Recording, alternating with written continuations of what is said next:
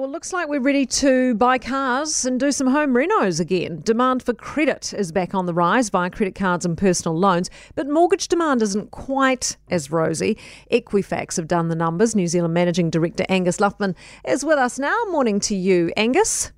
Good morning, Kate. How long's it been since we've had an increase in credit applications? Look, after 7 quarters of decline, we've seen an upward shift in our consumer credit demand.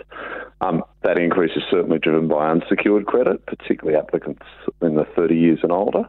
And inside those numbers, unsecured credit is up 15.1% in the June quarter, and mortgage applications continue to recover, very close to being on parity, just down by 1.7% in the June quarter. 30 years and older, what can we read into that? I mean, is this all a positive sign for the economy? Are these people travelling or what are they doing?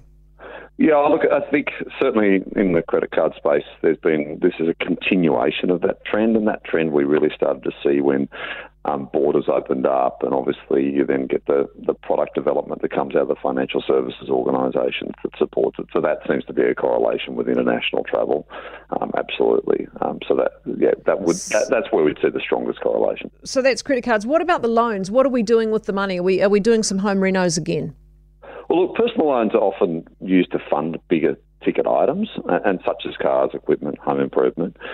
Certainly, in June was the highest month on record, I believe, for new car sales, and so there'd be strong demand for auto loans in the month leading up to the July 1 deadline for the clean car discount, and so Kiwis would have taken advantage of the rebates on offer. I think the other thing to be measured on here is in unsecured lending, we're still below pre-pandemic levels. Right. Okay. That's good to point out. What about, are there any particular regions that are booming? Yeah, so you get different growth in different areas, but certainly probably in unsecured, sort of in the Otago, Taranaki and Gisborne and Canterbury and Hawke's Bay and Tasman were all above 20%.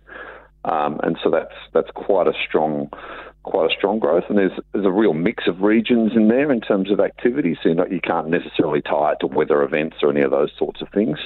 And we've got a real range there. As usual, also in mortgage, what we get is you get different regions really moving at different speeds, and so Nelson's another common one in there. Where things were down in the quarter, so there's a real mix. What is happening with mortgage applications?